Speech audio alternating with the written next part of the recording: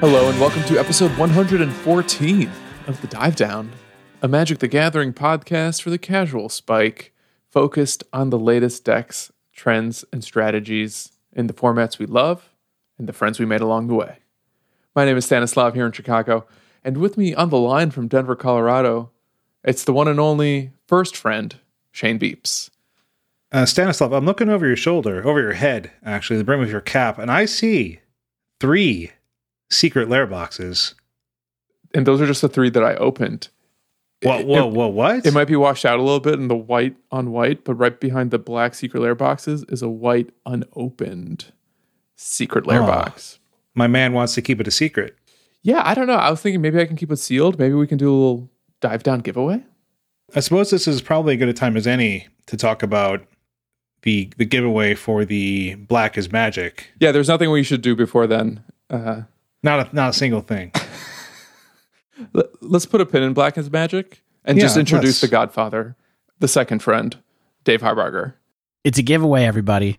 Let's just give the people what they want. What else were you guys talking about before I got here? I'm here. We're thinking about doing some giveaways? Yes. No, I think we should more than think about it. I think we should just say that we plan on giving away some number of Black is Magic.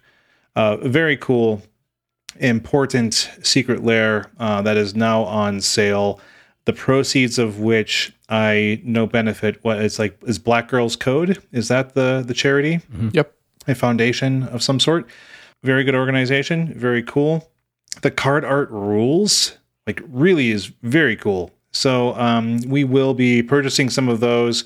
They won't come for a while. Secret Lairs are a little bit weird, but we are ordering them, and we will be giving them away via a method to be decided later. But keep your eyes peeled. Keep an eye on our Twitter. If you do not follow us on Twitter on @thedivedown, all one word, you should. That's one way that you'll probably get a free entry for being a Twitter follower there. Yeah, if you don't listen to any other episodes after this one, just check back in 3-4 months, and we'll probably be talking about that giveaway again then, because that's about how long it takes for Secret Lairs to ship. And with that, this week's episode, we are doing a very special patron-requested topic. It's been a while since our last one, but we are thrilled to announce that on today's show, we're talking about one of modern's oldest, most beloved, and arguably fishiest archetypes. It's Merfolk. You guys know I hate seafood, right? Really? Just an Outback guy? I just like steak. What about crawfish boils? Y'all do that every year. I host them at my house, but I don't eat them. I like sushi better than cooked fish, generally. But what about sea bugs? I love the sea bugs. You know this is well established. I like a steak.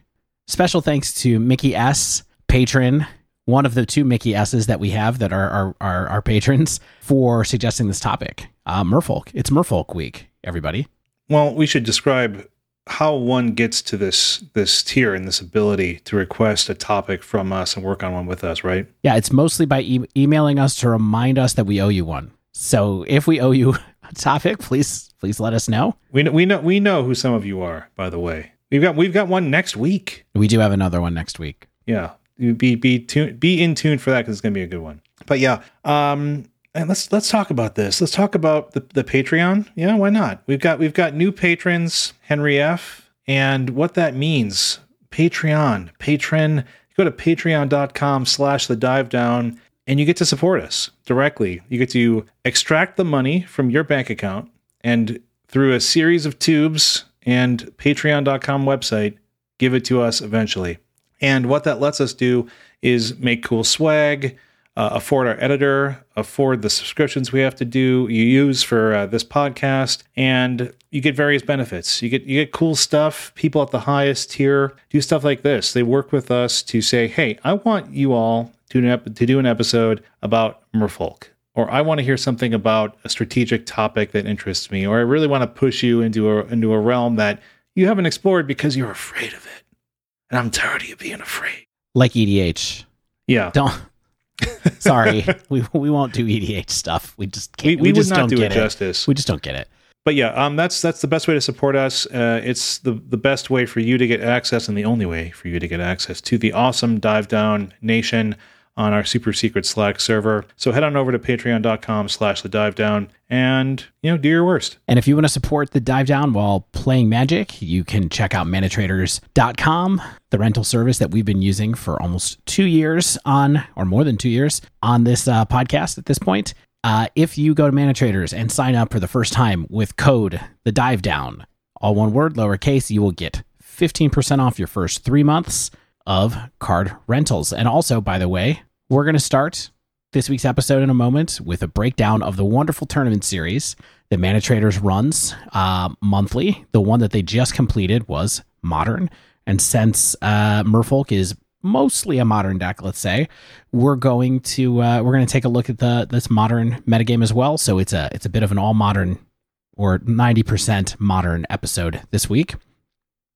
Last thing, if you would like to support the Dive Down while playing Arena, check out Untapped. You can go to untapped.thedivedown.com to download untapped.gg's wonderful analytics tool, and we get a little bit when you download from that link. Awesome, Dave. So yeah, I'm at the news desk today. I'm not even gonna let Stan introduce me because there's no need. We are going to be covering the ManaTraders Modern Tournament, which took place in February.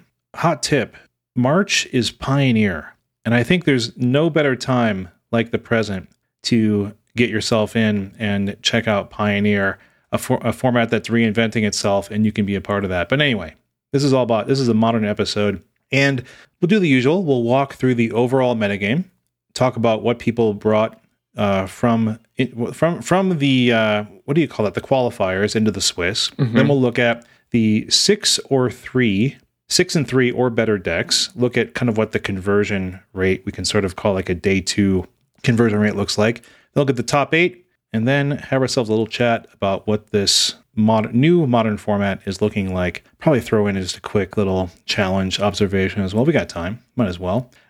So talk about the 242 decks that made it into the weekend Swiss. Or is it one day or is it the whole weekend?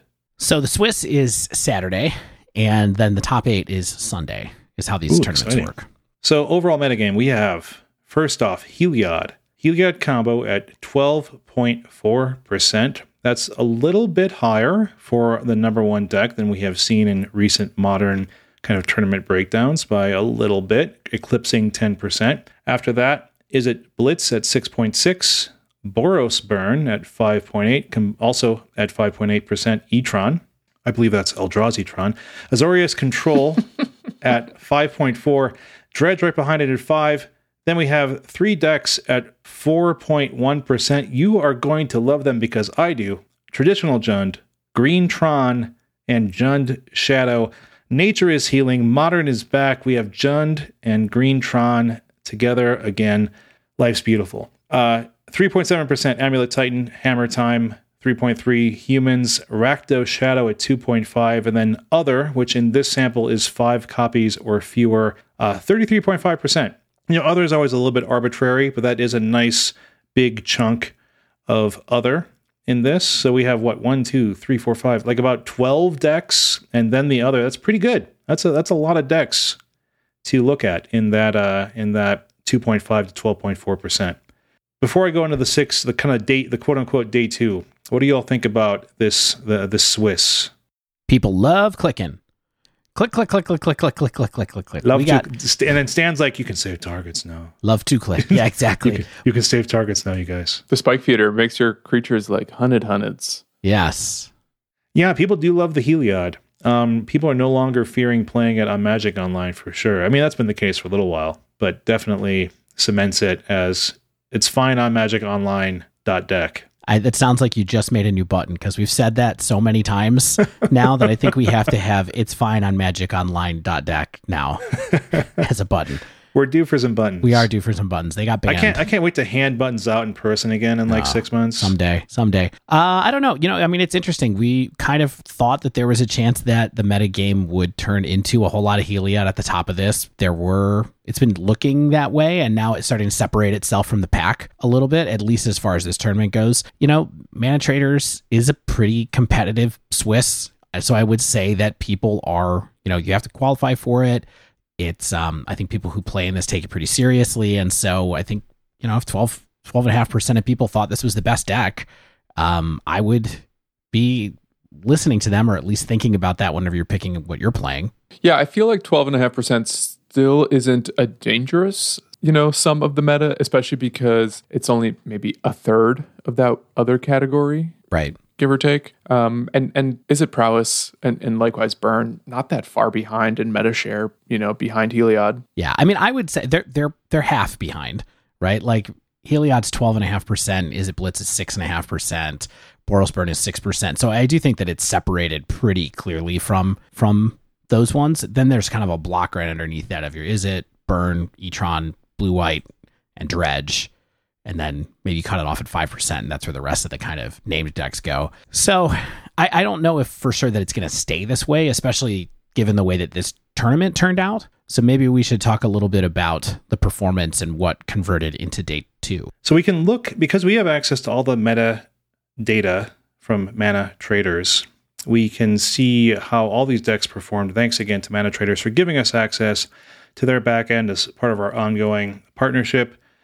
So what we can do is look at the percentage of decks that went 6 and 3 or better, and also look at the delta between kind of the field and where they finished up there. So Heliod, again, was the best deck in the 6 and 3 or better, 14.3%. That's about 2% better than it was in the Swiss. So it wasn't only the most popular deck in the field, it remained the most prevalent, even went up. That's pretty good for its performance there. Next up, Azorius Control, 8.2%. That's almost 3% above where it was in the Swiss. Good showing here by some classic control deck building in Modern. Yeah, did you take a look at the composition of these decks? Or they're not Stoneblade decks, right? They're just straight up Azorius Control. Yeah, the ones that I was clicking on to look at, sometimes they said, control or something like that. And yeah, it was just kind of standard, like, Azorius Planeswalkers, Path, Counter Magic, that kind of stuff. Okay. So right now we have 2 decks that went up. And then the next tier is really interesting to me. I'm going to ask you to remember what I talked about last week as you talk about these 2 decks, please. Rakdos Shadow, 6.1%. That's plus 3.6. It didn't do a lot last weekend 2 weekends ago, when we expected it to be strong out of the gates. But it shows up strongly here. Big conversion rate out of the Swiss to be a good performer in the 6 and 3 or better. Mm-hmm. And then also Jund Shadow, another Shadow deck, 6.1%. It's a 2% increase. Phil Hellmuth, aka Sam Rolfe on Twitter, says, "You can take my Tarmogoyfs from my cold dead hands." Tarmogoyf is back, baby. But here's the thing that's really back. Last week I said that where I would start with thinking about what deck I wanted to play in Modern was with Thoughtseize decks, and here they are in this field. They managed to be a middling size in the actual Swiss, but converted very well into day 2. And so I think that I think some people started thinking about ways that they could disrupt Heliod a little bit with Thoughtseize, getting people to destroy the creatures that you could, and also just discarding some of those really problematic spells as well. Okay, following this, we have 5 decks that either were about the same percentage or lower than they were in the Swiss. And we start with Is It Blitz at 4% of the 6 and 3 or better. It's a minus 2.6% delta from the field. So recent favorite, Is It Blitz, it still does fine. 4% of the decks here is pretty darn good, but it definitely falls off from its representation in the Swiss field. Greentron at 4%. About equal. Greentron appears to be back and holding steady as a perfectly fine sort of tier 2 option yet again.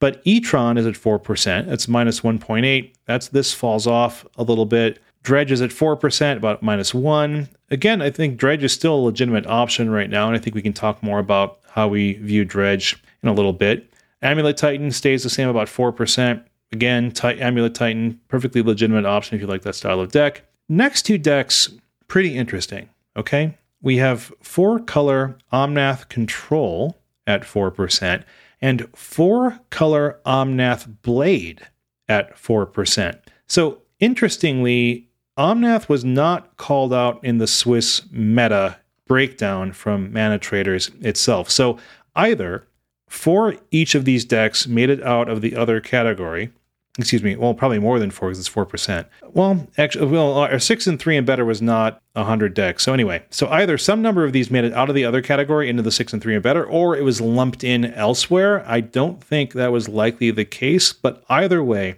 these two decks appear to have overperformed on the weekend. And we're going to talk a little bit about what Omnath Blade looks like when we break down the top 8. I think you have a good idea of what this deck's going to look like, but keep your eyes peeled for Omnath. It is not gone yet just because Uro is and Mystic Sanctuary is. It's still a good card. Everett was right. Surprise, surprise.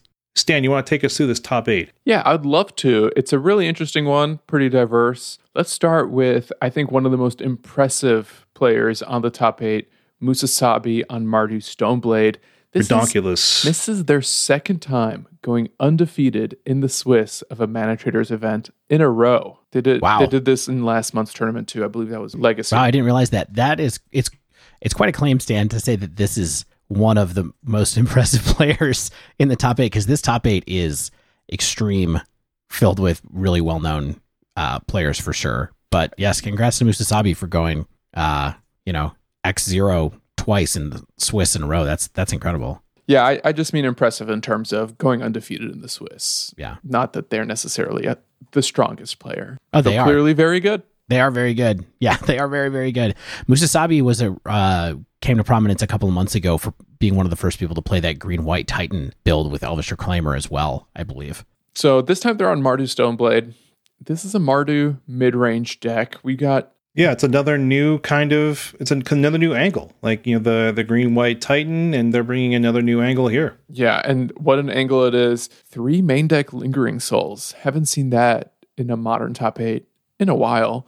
Also a couple Magmatic Channelers, a couple Kroxa, 4 Seasoned Pyromancer, and then, your typical expected pile of mid-rangey Mardu cards. Thoughtseize, Angrath's Rampage, Bolts, Path, Kaya's Guile, etc. One of the things that really jumped out to me was also they had 4 copies of Magus of the Moon in their sideboard, despite only 4 main deck basic lands. So they're really counting on finding just a handful of basic lands as quickly as possible if they need to side into that Moon plan. I like that greed. Yeah, maybe they sideboard out white even as part of that, or maybe they sideboard out a color somehow. It would be, it's interesting way to go. Yeah, that reminds me of kind of that Humans sideboard plan where sometimes they'll have Magus in the side and bring it in. And so I think it's the kind of thing where you bring it in late enough, like you're not planning on cheesing too much, but like sometimes if it's a land based deck, like maybe Valakut, right? And you're like, okay, well at this point I can deploy my Magus, I can turn off your Valakut and try to win from there type thing, where it's like you don't need to entirely nerf your early game and take yourself off the lands. You have time to set up. Before I go on, I just want to mention one more thing. Phil Hellmuth did say on Twitter that the top 8 split. So this is in no particular order. We'll point out who the winner of the tournament was, but this is not, from hierarchy of 1st through 8th. Yeah, they might have played it out for kicks, but yeah, if you have that much money in the pool, might as well split. All right, up next, Kara Tidam on Is It Prowess? Pretty stock list, but Prowess did make it into top 8. Up next, we have the winner of the actual tournament. It was Spider Space on Mono White Taxes, which is a Yorion deck. Not something I've been seeing a ton from the Taxes shells that have been doing well recently. It has a lot of room for cards since it's a Yorion deck, so now they're playing 4 copies of Linvala, Keeper of Silence in the main. Guess why? Guess what that's for? Tell me why. You know why. It's for Heliod. It's main deck hate for the Heliod deck. Is Heliod good right now? Yeah, it's I think it's an interesting move here. Spider Space has been playing Taxes with Yorion in it here and there over the last few months. So it's cool to see Gabriel Maxon come back with kind of, I think that a lot of people kind of think this is like his signature deck style. I think that's probably fair. He plays lots of different decks, but this is one that seems to come up over and over again over time. And it was really cool. I got to watch the finals, and the finals was Heliod versus Mono White Taxes, and it was a pretty interesting matchup to see, especially all the ways that Heliod actually can deal with Linvala once it is resolved. And so there's a lot of back and forth there. So it's not like a definitive way to lock the deck out because they can recover. So it was a cool matchup. Seemed to work out in the long run since Spider Space won. Yeah, I actually had to read the text on Linvala. It's just a 3/4 flyer that says activated abilities of creatures your opponents control can't be activated. So that basically shuts down the whole combo in Heliod. Right. Yeah, so some of the additional interesting includes in now what is now a Yorion deck, some main deck Winds of Abandon, which obviously extra copies of Path, but probably just a Stone Cold removal spell when you have Leonin Arbiter on the board. Yeah, I mean, this is a card that I've sort of been waiting to see some kind of play. It's a kind of card that's like, if it's seeing play here, I think this is the kind of card that I think would be fine to see in Historic or Pioneer. Like everyone's like, hey, why don't we have something like Path in Historic and something like this in Pioneer? And I think this is the kind of card that's probably good on balance, but how do you print it into a set? I don't know. You put it into Standard. Yeah, or Historic Anthology. That would be a legitimate anthology card. That's also true. That's a good idea. I don't even know if they can do that. It is a rare, which is, I think, acceptable but annoying, considering that Path is uncommon. Yeah, it is. Is this how we value cards now? Kinda. I mean, if we're talking about adding it to Historic, you kind of have to think about the wild card economy. You don't have to, but I choose to. The other thing that's really interesting about Spider Space's deck is that because there's extra cards, because you want to make Yorion work, you have a space for like a full 4 of Archon of Emeria, which I don't think people were doing in the main necessarily. You have space for 4 Give of Runes, which I don't think was happening previously in Taxes all the time. And so you do have these extra kind of moments to be able to do, have some extra main board hate or cards that make your cards resilient. The last thing I would say is if you have not seen Yorion come into a board with Flicker Wisp and some other targets, it is quite a thing to see. Because basically you Yorion out Flicker Wisp and the other creatures you have, and they go away for a bit, then they come back, then you exile Yorion, then you do the whole thing over again the next time around, and you can do all kinds of stuff with that. You can reset your Skyclave apparitions. You can reset your Charming Prince if you want to. There's all this different stuff that you can do based off of just that interaction where it basically makes you be able to flicker stuff over and over and over again. Up next, Powery on Green-White Heliod. Pretty stock list there. Yeah, Powery was the other finalist, as I noted a moment ago. Also, Phil Hellmuth, who we had mentioned on Jund, Death, Shadow, pretty stock list as well. Yeah, the big thing here is that a lot of people they're essentially splashing Tarmogoyf into Red-Black Shadow for that portion of it. That's why it's Jund. It's not a more complex package than that. That's just how it's been. And no traversing. They're not traversing, but the other thing that they're saying, and what's another card that I believe Phil Hellmuth said you could pry from his Cold Dead Hands were Unravel the Aether and Mystic Repeal in the sideboard, which are cards that also help get rid of Heliod. Yeah, that's classic. That's like Theros sideboard card. So Luris deck doing a lot of cool stuff with looping and all that kind of stuff. Still finding space for, of course, a couple of Temur Battle Rage. You got your Seal of Fire package. It is a pretty stock list, but still a good one. Yeah, I wonder if the other thing we can read into sort of the rise of these Jund decks over Grixis Death Shadow is that Stubborn Denial just isn't really dealing with any non-creature decks at the top of the meta, because everyone seems to be playing creature strategies, including these combo control strategies that are like opting for Omnath as one of their big control finishers. Yeah, absolutely. I mean, I think that's one of the main things. People have been suspect of whether Stubborn would be good for a while, and it's kind of, unfortunately, a one man at a gate just sort of isn't what it used to be. Next, Pro Midnights on 4-color Stoneblade. So Shane had alluded to this deck a little earlier. Omnath, Stoneforge, Wrenn and 6, also Spell Quellers. You got the big and small Teferi, some removal, some counters, and 3 Tireless Trackers, which I thought was the card that kind of made my eyeballs pop out in a cartoonish way. It's Uro. Just squint real hard and it's Uro. Well, it's good that you mentioned that, because I feel like Tireless Tracker plus Omnath seems like a ton of value for all of your lands. It's just a new way of playing a lands deck, practically. Yeah, I think it's sort of just good enough, right? Like, Uro made this deck absurd, and now having Tireless Tracker in it makes it kind of good enough. Of course, the Uro decks didn't really have Stoneforge, but it's kind of like another way to grind forward. This is not a deck I was expecting to see, but it's interesting to see. In a way, I'm glad that Omnath has a home, but I'm even more glad that Spellqueller has one. Yeah, this is just like a different version of a Jund deck, right? It's just a value pile. Like, hey, you have red, green, and black cards. I have 4 colors of cards, and I'm doing all sorts of stuff here. Like, I'm generating a lot of value as well. Yeah, I'd eventually like to explore the functional difference between Tireless Tracker and Cosima, because they do such similar things. And they likewise have extra little synergies every time you play your lands, that part of me wondered whether or not this could have just been a Cosima or 3 copies of Cosima instead of Tracker. Could be. I mean, it operates pretty differently, right? I mean, it's kind of immediate onboard presence. It can block, it can attack. You know, it's doing things more incrementally on the board than often Exile Zone. Mm-hmm. I will say one of the things that sticks out to me about this build is the spells. You got 4 Mana Leak, you got your Stoneforge package, and then what you really have is 8 Path to Exiles. You have 4 copies of Path, then you have 2 copies of On Thin Ice, and you have 2 more copies of On Thin Ice in the sideboard. So they are very interested in paying a single white to exile an annoying threat. I'm gonna guess that annoying threat is Spike Feeder. But you tell me, what do you think? It seems like a lot of focus on that kind of specific interaction.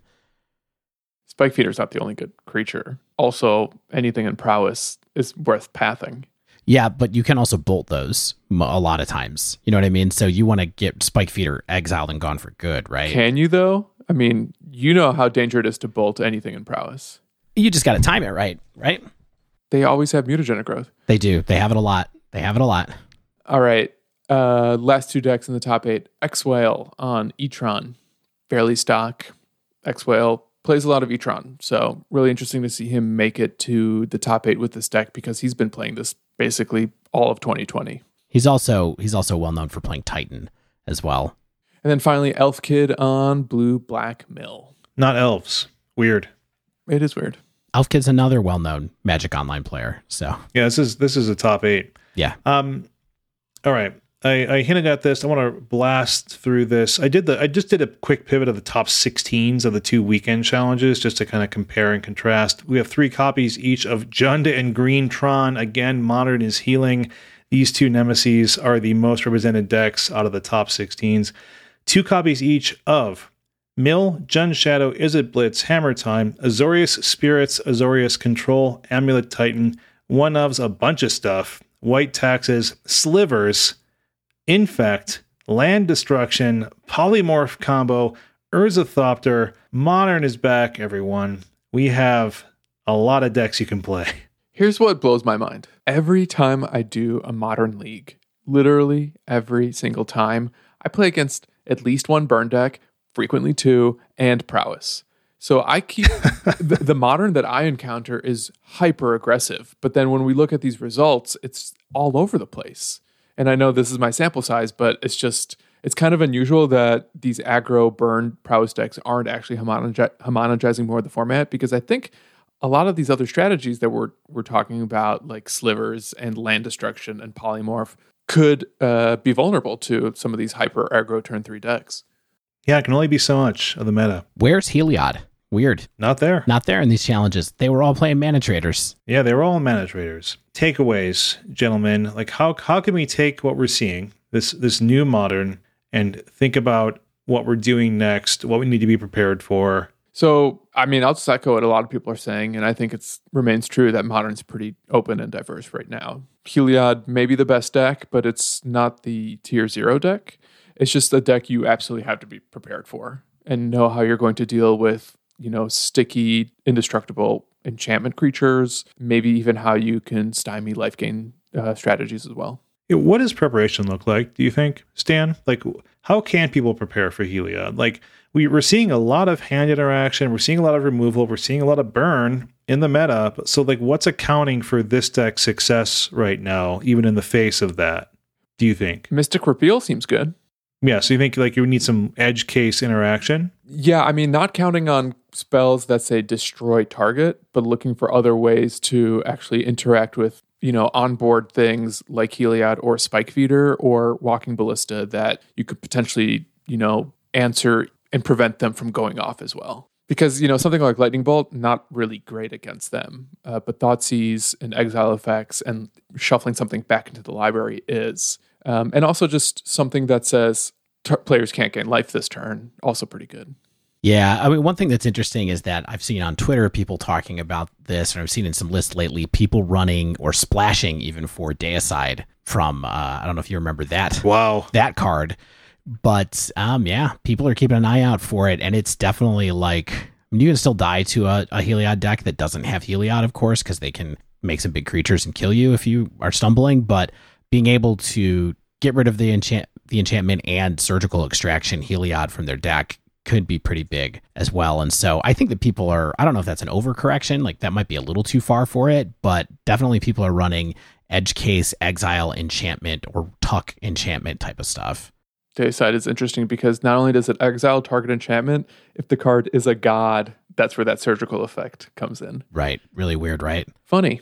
Next to Heliod, you got to be prepared for prowess, I think, or burn for that matter. Just having something to either clog up the board from a lot of fast, early aggressive creatures, but also maybe something that can buoy your life total a little bit. You get that timely reinforcements, or there's a bunch of cards in green. Weather the storm, healing salve. I mean, yeah, why not?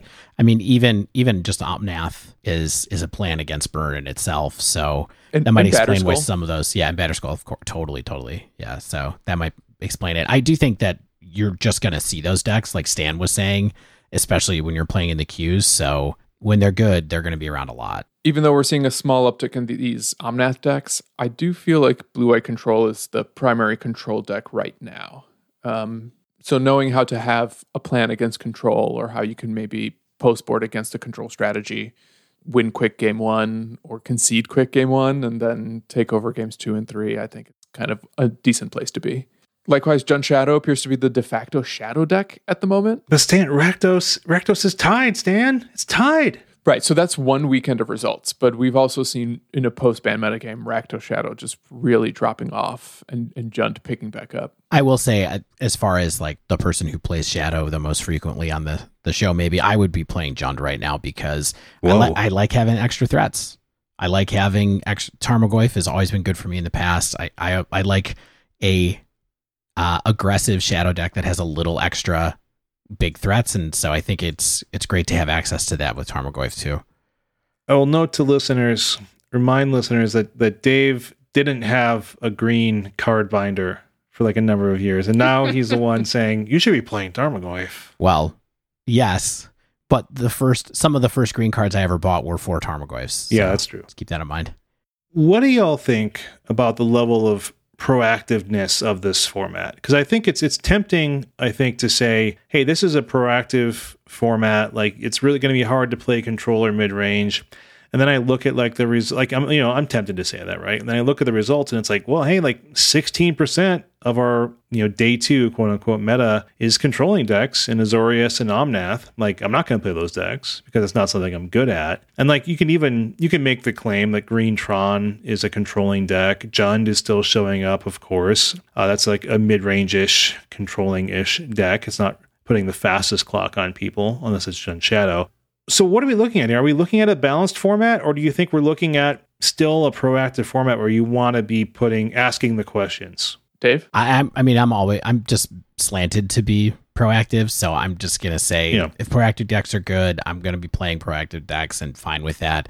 And when they're not good, I'm probably going to be playing them anyway. So I'm happy that they're good right now in Modern. I think it's nice that there's a little bit more space for diversity in mid-range. Like you can play Jund, or you can play a 4-color Stoneblade deck, or you can play Taxes, and those are all in that kind of mid-range-ish space. So at least they're not all being dominated by Simic Uro-based decks anymore. So in that sense, I think the metagame is healing. I do think there's a lot of stuff to be figured out still. So I don't know if we can have a good answer right now. It's not like Kaldheim really made a difference, but there's a lot of... It's going to take a little bit more time, I think, to figure out what the top deck in the meta really is post-ban still, I think.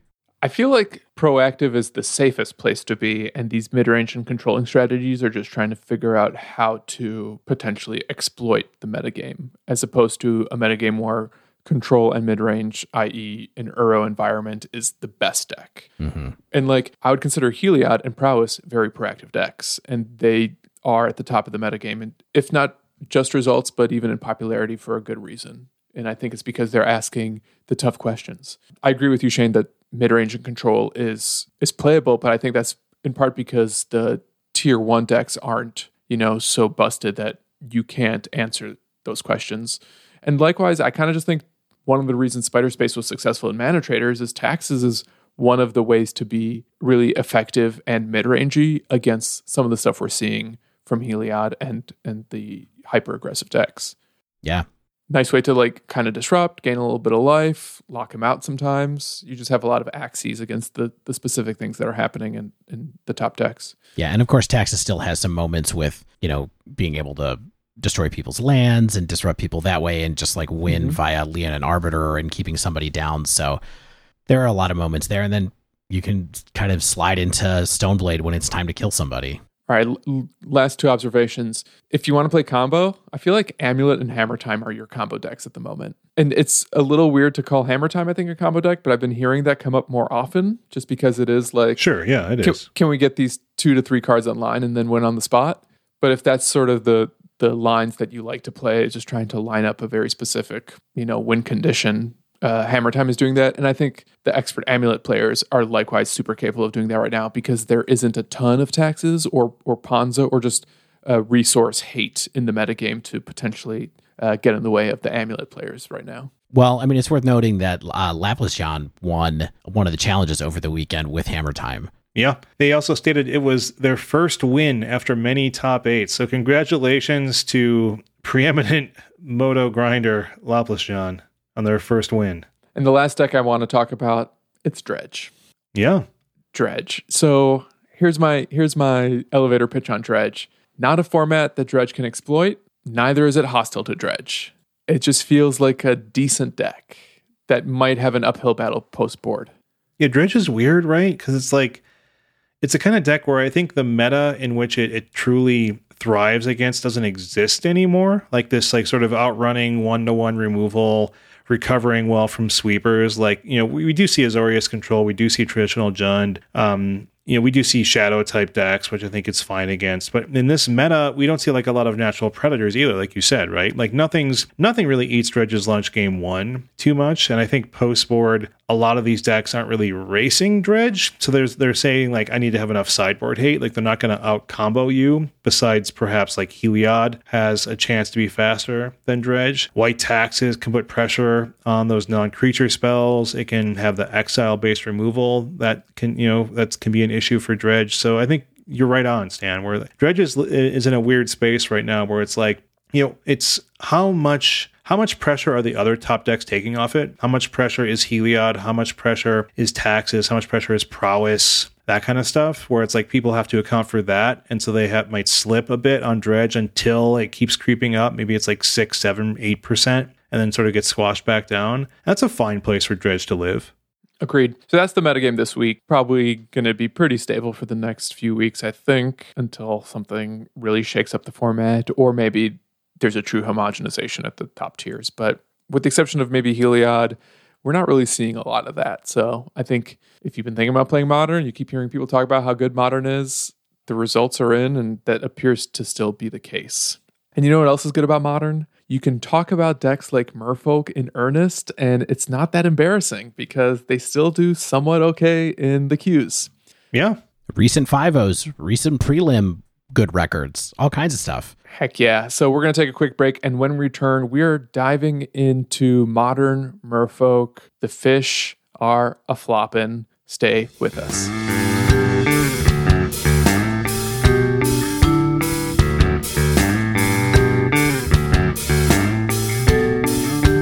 All right, we're diving into the dive down this water-themed episode. We mentioned it, and we'll say it again. This is a Patreon-funded episode. Thanks again to loyal patron Mickey S., a loyal supporter and a good friend, one of our favorite Mickey S's in the Slack. And Mickey suggested we talk about Merfolk. What's the deck about? We want to give a brief history of this deck because it's such a beloved archetype.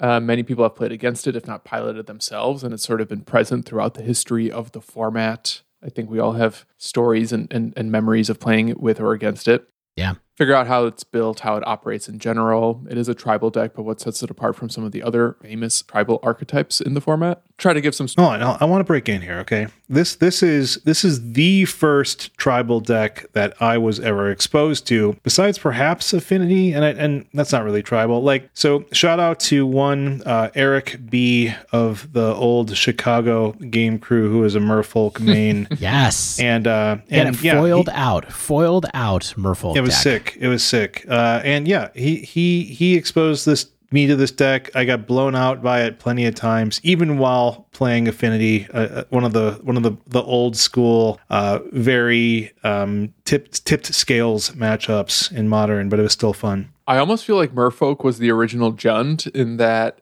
there was a period where whenever I would encounter a Modern foiled out deck, it would just be Merfolk. Right. Yeah, one of the first like identity decks. Like, I love this deck so much, I'm foiling it out. And Mickey S., we got 18 pages of notes to go through for you. We're going to fax them to you later so you can have them put in your keepsake box. Make sure your machine's on. All right, that's enough memory lane. Let's actually talk about what this deck is about. All right. Merfolk, aka Fish, one of the classic archetypes of Modern. It's been around in some iteration for basically the entirety of the format's existence. A lot of decks can't say that. A lot of decks can't say that they've been around for as long as Modern has, and never had a card banned out of it. Yeah, I mean it's never been. I mean it's definitely been tier 1, as we'll talk about, but it's never been so crazy that people are saying, "Hey, you gotta ban some Pearl Tridents here." Okay, so what Merfolk is a blue-based, aggressive tempo deck that is built around Merfolk tribal synergies. So in that end, it is a pretty fair deck. It employs a lot of cheap, efficient creatures and some types of disruption or interaction to overwhelm the opponent's defenses. And this, of course, is an Aether Vial deck. It's one of the best ways that creature decks can cheat on mana, surprise their opponents, get around counter magic, Aether Vial rules, and it is one of the reasons that this deck has power. It's been built in slightly different ways throughout its history, sometimes linear, proactive, other times more interactive, more reactive, maybe striking a balance between the two. Merfolk's ability to adapt to these various metagames and fit its pilot's playing style via the creature suite, via the blue disruption spells, maybe splashing for some other colors like white or green.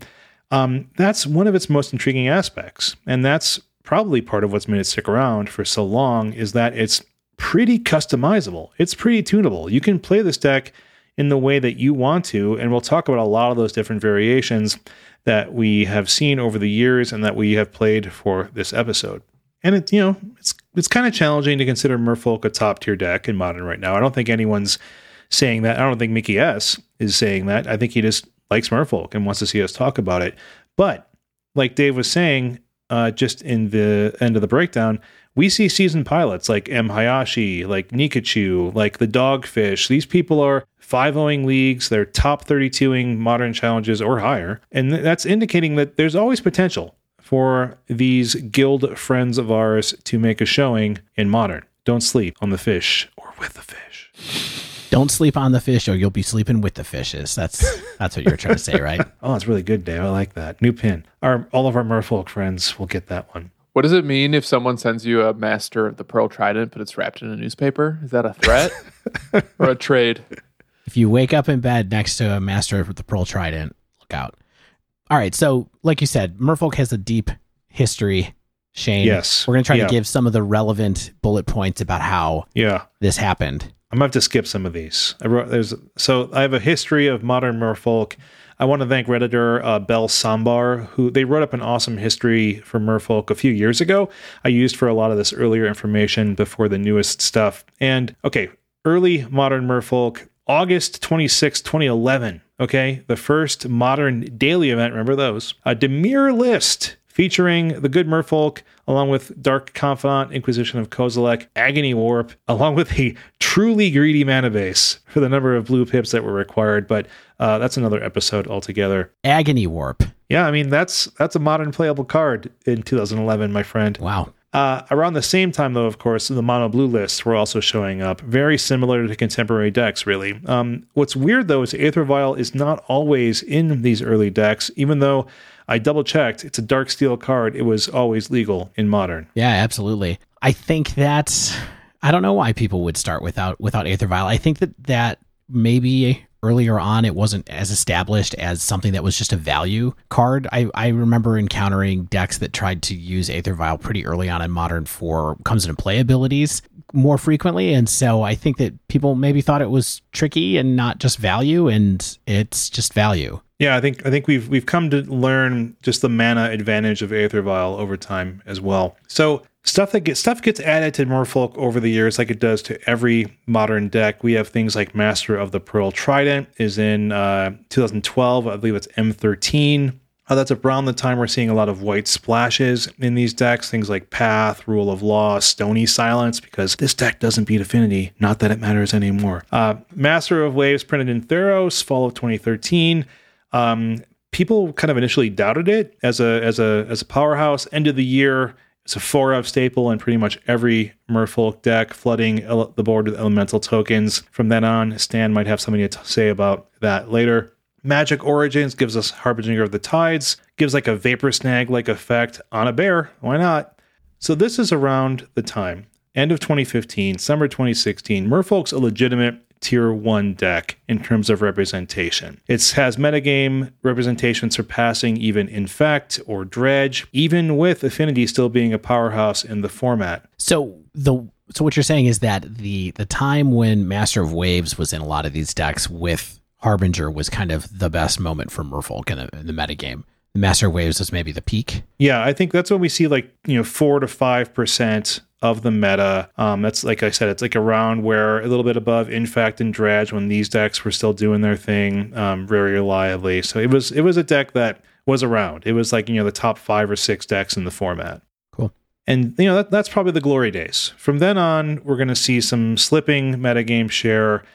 Even as we add a few tools like Ixalan Block, if you remember that was a tribal themed block, and we got green Merfolk.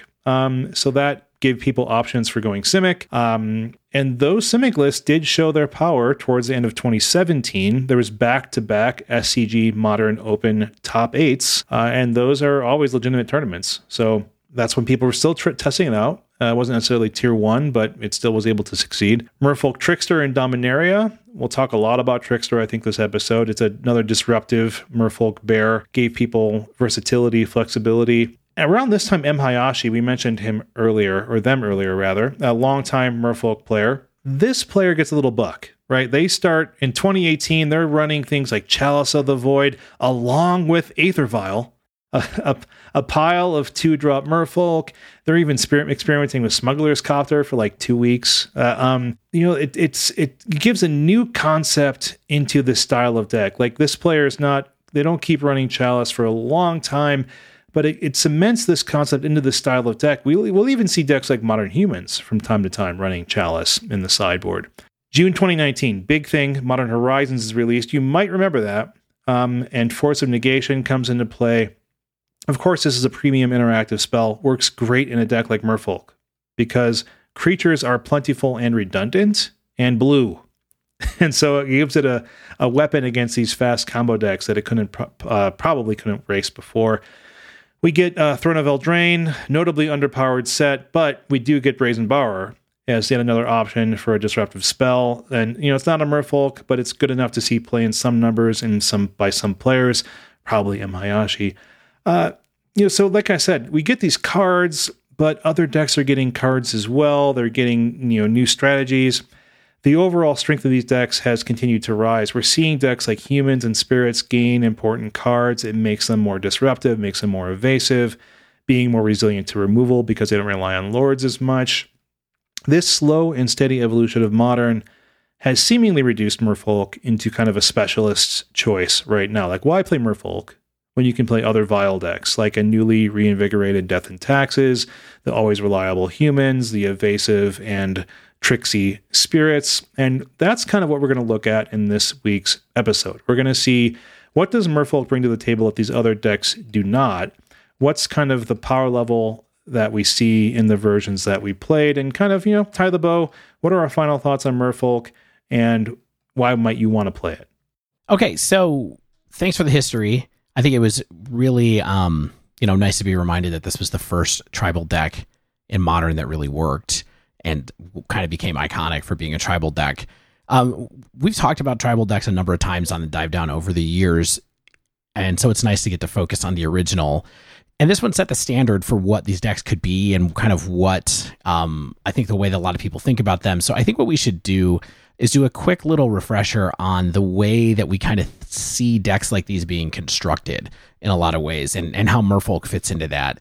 Because one thing that you'll note, and what Shane talked about, is one thing that's cool about Merfolk is that it can kind of build a lot of different into a lot of different shells, or kind of adapt itself to the metagame while staying true to what it is. And I think that the way that the deck works is partially responsible for that, especially with the fact that the core cards are all a single color. So decks like this usually feature a combination of cheap creatures that are buffed by other cards, right? And so we think of them as lords are the cards that do the buffing. Tribal synergy payoffs, those are cards that we called lieutenants before. And then just beaters, usually, cards that are just kind of going to get big and attack. There's disruptive elements, and then a little bit of space for spells here and there, enablers in decks like this. So even though it's really a linear snowball aggro kind of deck, all of these pack a little bit of disruption. They all pack a little bit of mana ramp, usually in the form of Aether Vial or Noble Hierarch in some decks like this, but not in Merfolk, of course. And then it's straight up card advantage from stuff like Collected Company occasionally. You might see that in Merfolk in a different format where, say, Aether Vial isn't available. So that's the general anatomy of a deck like this. If you want to hear more about the way that when we talked about this in a little bit more depth, listen to episode 102, Tribal Time, I believe that one was called, where we talk a lot longer about how decks like this are constructed. I forgot we did that. So Merfolk itself, though, what does it look like? So the place we have to start in Merfolk is, of course, with creatures. There are a somewhat wide range of creatures in Merfolk decks, but I think it's fair to say that this is the type of deck where you're basically going to have more creatures than anything else. Now, sometimes you have 16 creatures, sometimes you have 18 creatures, sometimes you have 31 creatures. I saw some lists recently like that. At its core, I think the average is around 24 creatures seem to be where these fall. But there are even recent ones by none other than M. Hayashi, who we were talking about earlier, that only had 16 creatures in the main deck. And that was a really tight package of a couple of lords, one disruptive creature, and that was kind of it. 16 creatures in a Merfolk deck that concentrated more on disruption via spells. I think this says that Merfolk can flex, right? What kind of meta are we in? One that needs cheap counters, one that has a lot of removal style interaction. We can address that. We can add more counters kind of stuff. Yeah. I think you'll hear me bang this drum a lot this episode. And that is this point gets at what Merfolk I think is all about. Like you can play this deck as like a tempo plan. Like you have a lot of disruption you're trying to capitalize on to try to get your damage in sort of steadily. You can try to be an aggressive beatdown deck with a lot of lords. There's even combo style decks that we'll talk about. And I think that is a little bit of a spoiler. I think that's one of the advantages that Merfolk brings to the table over some of our other tribal strategies, is that I think part of just being such a popular tribe for such a long time, and the flexibility and sort of intricate nature of some of our blue interactive spells, like they do the same thing in different ways, like subtly different ways, and have different strengths and weaknesses, and that leaves a lot of like sort of tweaking space on the table that a lot of the other decks don't just have room for. And I think that's kind of what an interesting aspect of Merfolk really is. Absolutely. All right, so let's talk about what types of creatures are in here. So obviously the first one, the most important one, the namesake card of this is the Lords. And generally, Merfolk runs between 8 and 12 Lords. This is the original payoff for playing a tribal deck of any kind. And it kind of started with Merfolk because the first card we're going to talk about really quickly is Lord of Atlantis. Lord of Atlantis was an alpha. Oh my gosh. And it's called... How many Merfolk were there? Like 2? There was just Merfolk of the Pearl Trident and Lord of Atlantis, I think. Really, really forward thinking, my friends. Yeah, I mean, maybe you were allowed to play 10 10 Merfolk with the Pearl Trident originally or something like that. But, this is just your bog standard Lord. It's blue. Other Merfolk get +1/+1 and have Island Walk, and it's a 2/2. It gives hold on. What? My General Kudrow does not give my humans Island Walk, Dave. I know. And that's the thing that is really interesting about these old style lords is that there was kind of a cycle of them in the first set that each gave a land walk ability to the relevant creature type. And guess what? In this deck, Island Walk is actually pretty relevant quite often. And we'll talk about that more later. Because all of your opponents are playing blue? Sometimes this is modern. Sometimes it is that way. Yeah, it is modern. But there's other things as well, of course. The second Lord that's always in these decks is a 4 of is Master of the Pearl Trident, which, as Shane mentioned, was printed in M12. And it's just another card that says other Merfolk creatures you control get +1/+1 and have Island Walk. And it's a 2/2. This is the rule of 8 in effect completely. It's a functional reprint. Yeah, of that's Lord like of literally Atlantis. the same card, right? It's well, the only difference is it used to be your Merfolk and other Merfolk, and then it just got errated to like other Merfolk creatures you control, right? Yeah, not errated. Like they didn't change Lord of Atlantis. Lord of Atlantis still says all other Merfolk get +1/+1. So if you're playing against someone with Merfolk, they get it. But Master of the Pearl Trident just concentrates on yours. They did a whole thing where they decided to ruin slivers, quote unquote, by applying the same rule to it. We'll talk about that some other time. But it helped the deck get better, but the deck was still pretty good before that. In that time, it just became a really clear inclusion. The last most common Lord that's run of these decks is Marrow Regery, which is 2 colorless and a blue for a Merfolk soldier. Other Merfolk creatures you get +1/+1. It's a 2/2, and it says whenever you cast a Merfolk spell, you may tap or untap target permanent. So this is from Lorwyn era, and it has that kind of like tribal payoff part where you can get a triggered ability. The tapping ability is super useful in this deck because sometimes you can use it to ramp, or sometimes you can use it to get around blockers. Sometimes you can find a way to trickily like tap something down that shouldn't be or that won't untap. So there's just lots of different ways to do it. It's just a card that lets you make plays. Yeah, I will say this is a 3-mana Lord instead of a 2-mana, and it's crazy how different 3-mana can feel versus 2. Like it was in my deck, it was the only 3-mana creature my deck even ran. Mm-hmm. And it does make your Aether Vial decisions easy when you only run a couple of these. Mm-hmm. Yeah, absolutely. And so, I think that it's maybe lived past where it was super, super good, but it was definitely in the deck that I played. And like I said, the activated ability is really good, or the triggered ability is really good. The last one I wanted to talk about really quickly was Merfolk Mistbinder, which is the Lord that was in Rivals of Ixalan, and that is a green and a blue. And it's just a 2/2 that has the Lord ability. That's all it is. Yeah, it doesn't bind anything. Doesn't bind anything. Just a Lord Bear. Yeah, exactly. So don't forget about this card. People immediately started talking about using it in the blue-green decks in Modern. I'd say that in Modern, the blue-green decks don't come up as much as they do in other formats, but it's still a good card, and it's definitely on rate for what you want a Lord to be. A bear that buffs people. Oh yeah, Simic is perfectly successful in like the deck history.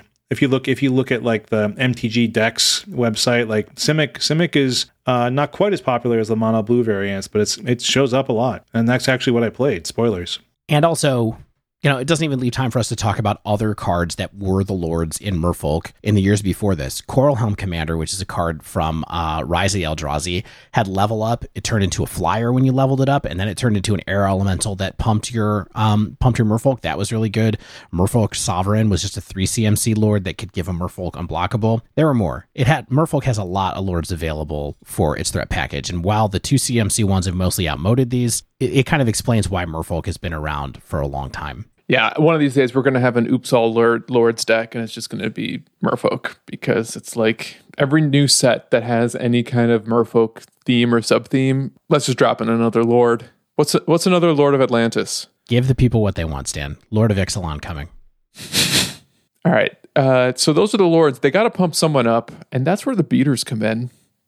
I'm going to go through these. There's usually about 8 or so of these per Merfolk deck. The most common one that comes up is Silver Gill Adept. It's 1 and a blue for a Merfolk Wizard. As an additional cost to cast it, you reveal a Merfolk card from your hand, or you have to pay 3 extra mana. Almost never doing that. But when it enters the battlefield, you get to draw a card. So one of the reasons this is important is because Merfolk doesn't have a lot of velocity. So this is one of only a handful of ways you actually have to get through your deck. And it is a 2/1.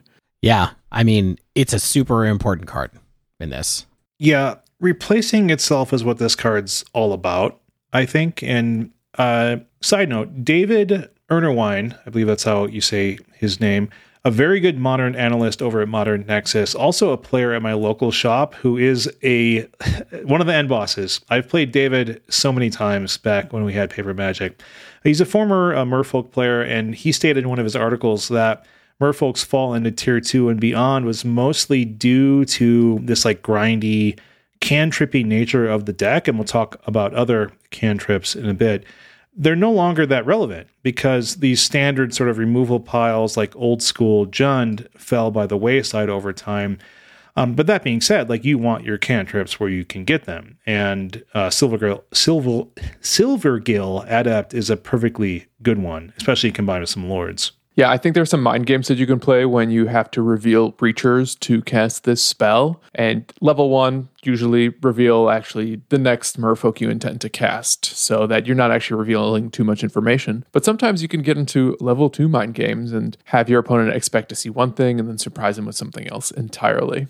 Yeah, for sure. I think that's the kind of thing where it's like, yeah, if I can trick my opponent some way, then maybe I should. Like, it's the kind of thing where let's say you reveal your Poopadoop. What's that card's name? The one that can harbor. Let's say you reveal Harbinger of the Tides, right? Like that's the kind of thing where you can say, "Hey, I'm going to make you make a tough decision," and then you play out, let's just say, a Lord instead, where it's like, okay, well then you have more power and toughness on the battlefield, and so it's like that's the kind of thing where it's like, I think the more experience you get, the more you can think about what am I revealing and when. And that is, that's a percentage point here and there. Mm-hmm. Yeah, I think this is also one of the reasons why Aether Vial is kind of handy in a deck like this, where you have a bunch of cards that make you pay extra mana or get a discount by doing certain restrictions, like whether it's reveal a card. Later on, we'll talk about Harbinger, which is it makes you pay more mana if you want to play it at instant speed. Aether Vial lets you get around all that stuff while also getting the upside. Good point. Yeah, because you are not casting off Aether Vial. I mean, people probably know this, but very important, you're just slapping it into play. Up next, Benthic Biomancer, one of the newer Merfolk to enter the format. It's a single blue, but it has 1 and a blue, adapt 1. If this creature has no 1/1 counters on it, put a 1/1 counter on it. It comes in as a 1/1. You can adapt it into a 2/2. And then whenever 1 or more 1/1 counters are put on Benthic Biomancer, draw a card, then discard a card. So at some point, you also get a little loot out of it. Yeah, why not? Merfolk looter.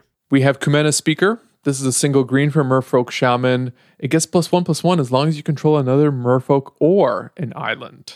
Yes, you can basically read this as a 1-mana 2/2. Like it's a fine card. Like a 2/2 for 1 is like what you want to see in your aggro decks, right? But this is modern, so this is just a fine card. It's a medium card. It's a medium card in this deck, I'd say, even in the Simic deck I ran. But it's fine being okay, especially when it gives you options. Like on turn 1, Aether Vial lets you untap on turn 2. You put your counter on Aether Vial. You play a Lord off of your mana, flash this in at the end of your opponent's turn. You then untap. You have 2 or 3 mana along with an Aether Vial on 2. You get another couple Lords down, or maybe like a Lord, another creature. It's pretty reasonable to expect a 3/3 or a 4/4 out of this. Sometimes with Island Walk, and it's like build your own Blinded Agent, kinda. It's even better than Tarmogoyf because it doesn't shrink to graveyard hate. Right, you're right, Stan. This is the new Goyf. I'm gonna get a Future Sight version for $125 3 years ago. Last beater we want to mention, kind of a weird card, and we weren't sure where else to put it, and that's Master of Waves. It's a 3 and a blue for a Merfolk Wizard, pro red. Elemental creatures you control get +1/+1. Where are you getting elementals in your Merfolk deck? Oh, wait, there's more text here. When Master enters the battlefield, create a number of 1/0 blue elemental creature tokens equal to your devotion to blue. There's 0 toughness. They die as soon as they hit the battlefield. That's ridiculous. It's for a bunch of Hogak triggers or something. Oh, I missed the line previously. They get +1/+1. Yeah, I guess that's relevant. Plague Engineer. Yeah. Master of Waves is also 2/1. Cool. Shane, tell us a little bit about the disruption that this deck has on its bodies. Oh my god, there's so many options. Like, I don't know where to start and where to begin, but I do have notes in front of me, so I have some kind of framework to operate within. Start with the first one that's listed here on the doc. Merfolk was kind of like the original disruptive creature deck, which is cool. Like, things, of course, have changed. Humans and spirits exist. We've got really good options in those decks, of course. But the point here is that decks like this, like, they're kind of like ostensible beatdown decks, right? Like, you need your opportunities to outplay your opponent. That's what Magic is all about. Like, you have to be able to surprise them. You have to be able to make their spells harder to cast. You have to be able to remove or bounce things on the other side of the battlefield to get your damage through. These kind of creatures and spells go a long way into making these kind of things happen, especially these first 2 creatures. So we've got Curse Catcher, which is a single blue Merfolk wizard. If you sack Curse Catcher, high price to pay, you can counter a target instant or sorcery spell unless its controller pays 1. So this is a very conditional spell. Like, you want this early, because otherwise paying for like a 4 spike is not that great. Yeah, but I mean, the point of this card, I think, is, it's interesting. I think it's supposed to play a little bit of a role where originally it could help you somewhat as a hedge against removal, but it's also a huge hedge against decks that are trying to cheese out with spells that they're not paying for, or getting into situations where they have to use all of their mana and tap out in order to win on a turn that's feasible for winning. So Curse Catcher is kind of in there as disruption for both of those kind of decks at the same time. Plus, it just gets bigger. It also has a little bit of an extra synergy with Unsettled Mariner. Yeah, absolutely. Unsettled Mariner is an important card in this deck at this point, and they just work together to make the deck better against removal. I do think it's interesting. Shane brought up Spirits a little bit earlier, where he kind of said, they have much better disruptive options. It's amazing to look at this card compared to like Mausoleum Wanderer, I think, personally. Just because Mausoleum Wanderer... Power creep happens. Yeah, power creep happens. It is kind of a shame, but it is what it is. All right. Up next, Merfolk Trickster, blue. Another Merfolk wizard. This wizard's power is to have flash, and also when it ETBs, tap target creature an opponent controls, it loses all abilities until end of turn. Not Merfolk Trickster, the card you targeted. It's a 2/2, so it's another bear. One of the newest cards we added to the deck, and one of the most surprising, perhaps. Like, it's one of the ones that has the most surprise ability and tricksy ability in your hands. The applications are very wide for this card. Yeah, I mean, I don't think people looked at the spoiler of Dominaria and were like, no, Merfolk Trickster is going to be constructed playable in all these places and definitely going to become like a key card in this modern deck whenever it comes up. But almost every list that I saw had this as a 4 of. I don't know if I saw one that didn't have it, actually. And I think it's because it's one of the best ways to have a body and have some instant speed play in the deck, And you can do all kinds of different things with this. Shane, what kind of stuff did you destroy with it? It won me a number of games I wouldn't have won otherwise. Like, let's say Tron gets their Tron online. They're like, ha, Wormcoil engine. Then you're like, well, I have this Merfolk Trickster I've been saving precisely for your Wormcoil engine, my friend. GG's. Tap that thing down, win the game. Germ tokens wielding Batter Skulls, another prime target for me and Merfolk Trickster. Removing all abilities is very wild, very flexible. Like it's just, let's say it has first strike or double strike, or there's all sorts of stuff like you don't think about. Like, you gotta really look at some cards when you play this, because you're like, what? Well, all abilities. Yeah, and guess what else is an ability? Text like Tarmogoyf's power and toughness is equal to or blah, blah, blah, blah, blah. The stars are equal to whatever. It makes Tarmogoyf into an 0-1. It kills Scourge of the Skyclaves straight up. You just play it and it kills Scourge of the Skyclaves because Scourge is a 0-0. It's got a lot of applications. Yeah, this is a very digital card game card. Like you don't see a lot of stuff like this in Magic, but like removing abilities, like silencing a card for a turn type thing, like that's the kind of thing you see like in Runeterra or something like that. And that is a unique ability and unique effect that Trickster offers this deck for sure. Yeah. So important remember that they have flash speed interaction even without Aether Vial when you play this deck, or you will get punished. All right, what's next, Shane?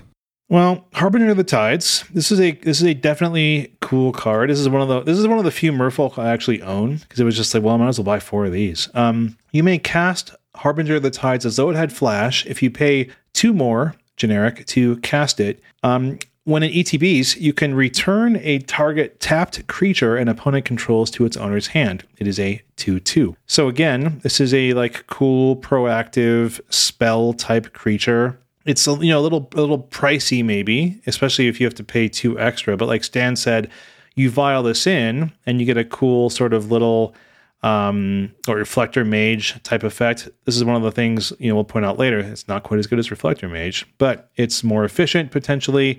You get that sort of Vapor Snag-ish tempo effect and the bear to attack with as well.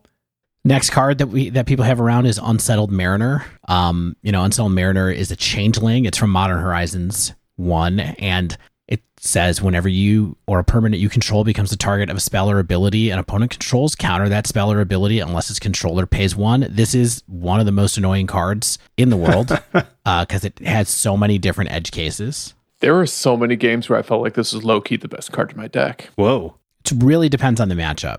Right, exactly. Yeah. But it's in a deck full of lords and in a format as low to the ground as Modern, where you're trying to get as much done with as little mana as possible. I felt like Unsettled Mariner gave me a lot of protection and slowed down my opponents on tempo more often than not. It never feels truly dead. Worst case scenario, it just kind of slows them down before they beat you, but it always at least slows them down, and sometimes you can cheese out that win. Yeah, absolutely. And, it's the type of card that's easy to sideboard out if you're not facing something that's really rife with removal or something like that. Please remember that the way this is worded is very strange, and also that it protects you as well as your creatures. So on either side of that, like if an opponent thought seizes you, they have to pay 1, and they also have to pay it in response to the trigger. So sometimes there's some weirdness that goes on with that as far as timing goes. Just don't forget about it. And then the last card in this area, this disruptive area, we put it in here. It's not a great fit for it, but that is Glasspool Mimic, which is one of the best kind of most recent additions to the deck, I think. And this card has been, really good in a lot of different decks. But Glasspool Mimic, 2 colorless and a blue. You may have Glasspool Mimic enter the battlefield as a copy of a creature you control, except it's a shapeshifter rogue in addition to its other types. And it's a land on the back. So at different points in time, maybe this type of deck would have run Phantasmal Image. Now it runs this instead so that you can have the flexibility of having an extra land. There are so many things you would want to copy in this deck, whether you want to copy a Trickster, whether you want to copy another Lord, whether you want to copy another Unsettled Mariner. There's just tons of things that you can do with Glasspool Mimic in this deck. And that's it. Word. Okay. Important stuff that we don't have time to talk about because you know what it is. Ramp/selection type stuff. Aether Vial is mostly here in the modern versions. There's some historic Merfolk as well, and we get some like collected company options there. Aether Vial is amazing, right? Like it's a linchpin to decks like this because it lets you be surprising with your ETB effects and your Lord effects. It lets you double your mana in many ways.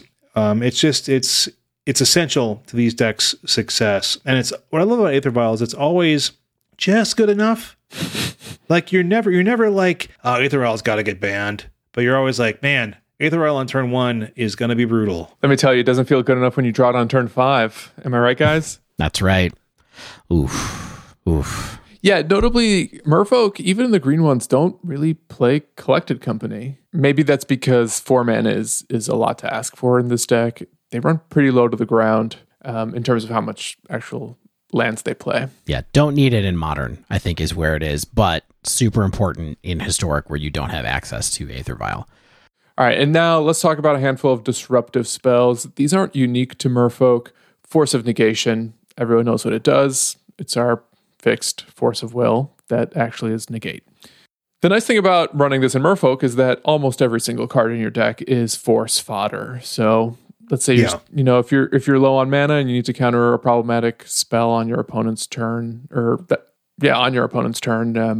basically throw away an extra lord, a disruptive creature that doesn't matter, and you're good. You have to be able to stop. This is a deck that I think you can play for force in with almost no downside, and so in the you can't draw extra cards. You can't, so you don't make up for it as well as some other decks. Right, and I think that's a huge downside. But on the other side, it's never just stuck in your hand, and you do have a lot of redundant cards, so you can just run it. And I feel like that's part of the reason, or occasionally, that this deck is good, is because you always know what you can throw to force if you get in a situation where you have to kill something that's going to kill you on turn 2 or something like that. Yeah, there's a lot of decks. Unfortunately, there's a few decks that Merfolk can lose to because the clock is maybe a half turn or a turn slower than some other beatdown decks or some other sort of creature combo decks. And so it's the kind of thing where it's like, hey, my opponent is playing that expedition map. And it's like, well, I got to keep him off Tron. I don't have a Spreading Seas in hand. We'll talk about that in a second. Or it's a creature combo deck or a spell-based combo deck. And it's like, well, this is the difference between me winning this game or losing this game. And I got to buy myself a turn or two. And I think what you guys said is correct, which is like this deck has redundancy, right? Like we talked about sort of the 8 to 12 Lord type thing. And you could throw away an extra Lord. Or if you know it's a spell-based combo deck, it's not like your Merfolk Trickster is doing you much work, right? And so you can toss that to buy yourself a chance to win, and then you get your beat down with your lords that are in your hand. So it's a really powerful spell, and I think that you both maybe are underselling the cantrip ability of this deck. Like we have the Adapt we mentioned before. We have Spreading Seas that a lot of this deck these decks do run. We do have I think one of the Repeal spells, also cantrips. There are cantrips in this deck for sure. Very little, but yes. They exist. All right, next card is an unusual one for a creature deck, and that's Chalice of the Void. Everyone knows what Chalice does. Merfolk doesn't have a way to cheat these out early. Usually you're just playing a Chalice on 1 on turn 2. Sometimes if you need to, you can play it on turn 4 as a Chalice on 2. The neat thing about Chalice in a deck like Merfolk is, thanks to Aether Vial, assuming you get an Aether Vial down on turn 1, or just Cavernous Souls, even if you try to play, your 1-drop Curse Catchers, you can do that into a Chalice because you have ways to either get around spending mana on them with the Vial, or your Cavernous Souls makes them uncounterable. Yeah, exactly. And it's really easy to construct this deck, especially post-board, to not have 1-drops in it or to minimize the 1-drops if you're going on a Chalice plan, which sometimes you want to. If you're up against Prowess, for example, Curse Catcher's not really going to do that much for you. It's going to eat a Lava Dart or maybe stop something one time. You really prefer to just stop them from being able to go off, and so Chalice is kind of better in that kind of situation. Guys, we're surprisingly low on time, but I do want to. I want to give Spreading Seas its fair share here because such an important card here. Yeah. Okay. 1 in the blue, enchantment or enchant land. When an ETBs draw a card, the enchanted land is now an island. Well, this does so much, right? Like it has, you disrupt the opponent's mana, you cantrip, you make your Merfolk unblockable with Island Walk. It's just always good, right? It's I almost consider some of these builds of Merfolk to be like Seas cheese decks, right? Like the games where I drew Seas and were the ones that I didn't were so drastically different. Like my Seas is taking my opponent off their colors. It's like maybe hitting a Tron piece or some other land. It makes them unable to block my stuff. I feel like most builds of Merfolk want to run 4, and if you're not running 4, I don't know what you're doing exactly, but then again, I'm not a Merfolk master, so maybe you know better than I do. Yeah, we'll have to ask him, Hayashi. The cool thing about Seas and why I think it's so important to this deck is that it's also one of the few ways you actually have velocity, right? It's, this is one of the few cards that draws you a card. So not only are you disrupting your opponents, but you're not actually wasting a card in that process. Yeah, absolutely. There's nothing more satisfying than dropping one of these and attacking for 16, though. Yeah. Like, they always have to know that it's coming. And so it's weirdly, you get to threaten people in a way that you get to do with like Temur Battle Rage in Shadow, where it's like they have to respect that you could play a Spreading Seas and run them over at almost any time. And then you have a couple other spells. You got Spell Pierce, Mystical Dispute, Deprive, Repeal, Dismember sometimes makes it in. These are all spells that have seen play in Merfolk. It is not easy to figure out how many spell slots you get. As we noted above, it's generally around 7 to 10 spell slots, although occasionally you'll see somebody go all in on interaction. You need creatures. So honorable mention, Bind the Monster, single U from Kaldheim. Oh, I remember that spell? Everyone loved that spell. And I think Merfolk is one of the only decks I've seen it occasionally pop up. And I think it's because Merfolk does not have a very greedy fetch-based mana base. So you're not really doing that much damage to yourself. So if you use it to actually tap down one of your opponent's creatures, it's not a huge setback. Yeah, I feel like I kind of want to run this now in the sideboard. Why not? It's good. Lance. So you mean Mutavault and all the other lands? Yeah, I mean, it's Mutavault, Cavernous Souls, Wanderwine Hub. There's some other payoffs. Like, I was playing blue-white, so there's Wanderwine Hub, which is a cool tribal one that comes in like Auntie's Hovel. It's a reveal land. Right. 2-color fast lands. There's good stuff that you can do with the lands because you also just get to run a good amount of islands if you want to. So, and the fast lands are great, in the situations where you are splashing for a second color, because you're an aggressive creature deck, you kind of want those early untapped lands. And that's why anytime you're going into a second color, Merfolk decks are almost always running, 2 to 4 of these fast lands as well. So that's the deck and all the options that you could have for the deck. But the question is, what did we actually play? So this is fun because I think we all played different decks. They all had Merfolk in them. Yeah. But they're all different versions of Merfolk. Did none of us play just a regular old blue Merfolk? I would say Stan kind of did, right? So Stan, what did you play? So I played a blue-white Merfolk deck and really splashing white for Unsettled Mariner and then a handful of sideboard cards. Skyclave Apparition. Exactly. Yeah. This double white. Doesn't matter. The thing that makes my deck perhaps unique is that I was running the Mystic Reflection Master of Waves combo. I can't wait to hear. Dave, how about you? So I played 2 different decks. I think I played the deck that is maybe, in my mind, the most stock right now, which is blue-white with a light splash for Unsettled Mariner and sideboard cards like Stan was talking about, but really just 31 creatures, 3 Force of Negation, 4 Aether Vial. Like, it was 12 lords and a whole bunch of cards that you try to kill your opponent with. Yeah, so I ran the aggressive Simic build, 14 lords, a lot of 2-drops, a little bit of interaction, because it made sense. Why not? Yeah, absolutely. All right, so who wants to go first? Shane, do you want to take us? Well, why don't I go first really quickly, since I think I have the stockish deck. So do it. Oh, I should also mention I played Simic Merfolk in Historic as well, which was a list that Mickey gave me, actually. So I tested it out. All right, so blue-white in Modern. As you can imagine, there's been so many good kind of white cards that have gotten better lately or been added to this deck lately that there's a good incentive to splash. There's also Wanderwine Hub, as I mentioned, which is a good kind of payoff for being in Merfolk Tribal with an untapped duel when you do a reveal. So this had 4 Unsettled Mariner in the main, and then it had 2 Auriok Champion and 3 Skyclave Apparition in the side. Those are all the white cards. This had 3 Chalice of the Void. I was playing a list by Ketu Soisismak, who went 6-1 in a Modern Challenge a couple weeks ago. And what I can really say is I feel like this is the most standard version of the deck right now because it's just a kind of slightly tricky beatdown deck. I felt like the splash was really worth it.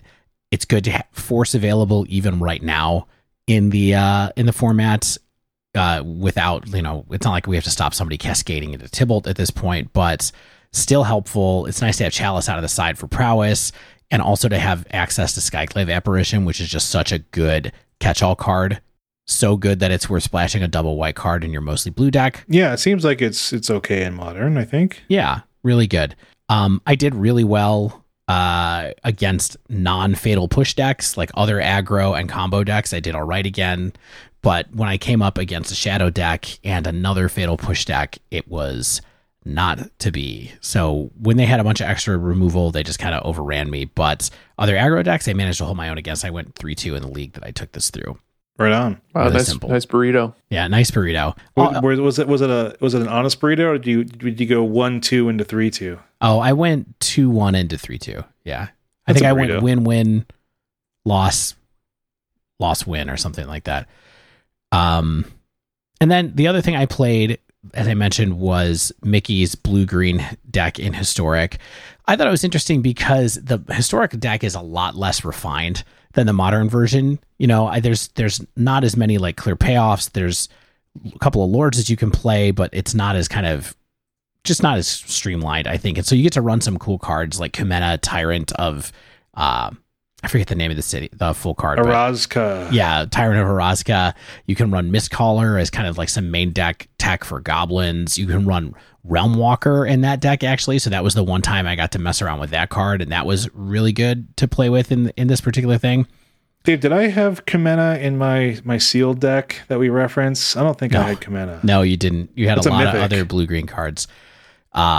This deck was good in Historic, but it does struggle against the Angels deck that's really popular right now.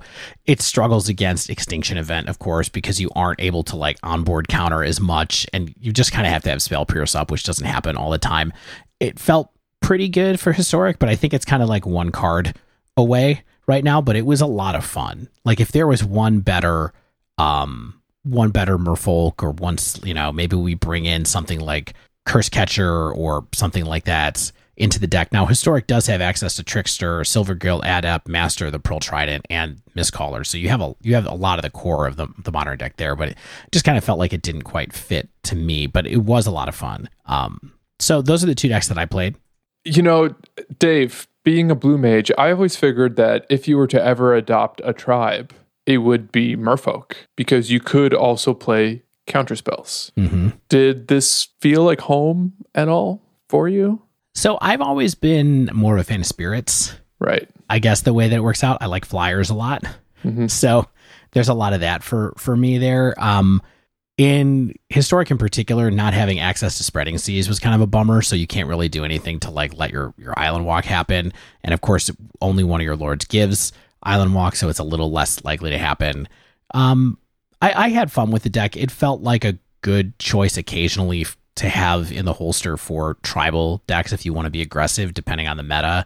But I would look at like my tier list would probably be like, I would look at humans, and then I would look at spirits, and then I would look at Merfolk if I wanted to be there and see kind of like which has the benefits for a certain metagame. Right on. Word. Stan, I want to have your deck go last because I think it's the coolest. With pleasure. All right. So I ran out, as I mentioned, the Simic build of Modern aggro fishies. And this might not surprise anybody because I wanted to run with a more aggressive, perhaps Simic style of this deck. And what this deck does is focus on a lower curve and a heavier number of cheap lords to get damage through as quickly as possible. And so I was talking earlier about how different builds of Merfolk seems to focus more on tempo or aggression, and I think that this is maybe the more aggressive slant of things. Like the build I ran had 26 creatures, 4 Aether Vial, 4 Spreading Seas, a mere 19 lands, 7 interactive spells, which is a playset of Force of Negation, 2 Echoing Truth in order to bounce non-land permanents, and a random hieroglyphic illumination for some long game draw or like a cheap cycler. I might not run that card. The Simic build, of course, gets to run those newer green-based Merfolk from the Ixalan block. This build leverages the 1-drop of Kamena Speaker and the 2-drop Lord of Merfolk Mistbinder, which again binds nothing. It just provides a Lord effect on a bear. The rest of this deck, pile of the 2 drops we outlined earlier in the episode, we got Adapt, we've got Trickster, we've got play sets of each of the 2 Island Walk Lords, a few Marrow Regery to top our curve out at a massive 3 CMC. Interesting issue of this deck, I will mention, is that the mana can be rough. It seems that people don't like running Cavern in this deck, and I might need your all's help. Like, it's surprising to me. I don't feel like there's any reason not to. Like, it's not like your Simic dual lands are keeping you from casting your blue non-creature spells. So it's not really any different from those blue-based decks, right? Like, I can't figure it out. Do you have any ideas why it's not running Cavern? I don't. The list I was running only had 1 as well. Yeah, it's just like, why not? I don't know. I guess you're just afraid of not being able to cast your interactive spells, but I don't see how you're not going to hit blue mathematically. But maybe I'm wrong. The sideboard can again run many of those typical cards in fish decks. Like, you've got like Tidebinder Mage, which can tap down opposing red and green creatures as long as it's on the battlefield. Dismember gets you creature removal. Collector Oof is in green, but this deck is Simic, so you can hit those artifact heavy decks. Helps against Tron, of course, various graveyard hate pieces, and so on. The goal of this deck is pretty straightforward, right? Like, get your hand deployed to the board as fast as possible. Hopefully through Aether Vial, get that damage through. And so this deck seems particularly focused on leveraging the power of Spreading Seas. Like, you want to disrupt your opponent's mana and make all of your low drop creatures unblockable. Like, the low CMC of your creatures or low mana value of your creatures, you're able to activate Mutavault fairly early for that additional attacking power as well. And I also think this deck really wants to have Aether Vial because of that, right? Because, like, playing with a natural curve with this deck is probably not going to get the job done that often. Like, if you're like, 1 drop, 2 drop, 2 drop, 3 drop. Yeah, exactly. Sometimes like, you're 1 top, 2 drop, 2 drop, 2 drops. Like, that's probably not going to get it for you either. So, yeah. So it's just like, you've got to be able to leverage Aether Vial if you can. Like, it's really reliant on, I think, both Spreading Seas and Aether Vial, which is not a bad thing to be reliant on, but it does feel like a little finicky in that way. I'll kind of talk about strengths and weaknesses in a second. Like, I think it gets that strength through its increased density of lords and that low mana curve. Like, you can really present a pretty quick clock while also putting your creatures out of a lot of the burn-based removal, especially kind of like some of the prowess removal. Like, you're not going to get hit by Lava Dart very often when you've got some 3/3s or 4/4s or things like that on the board.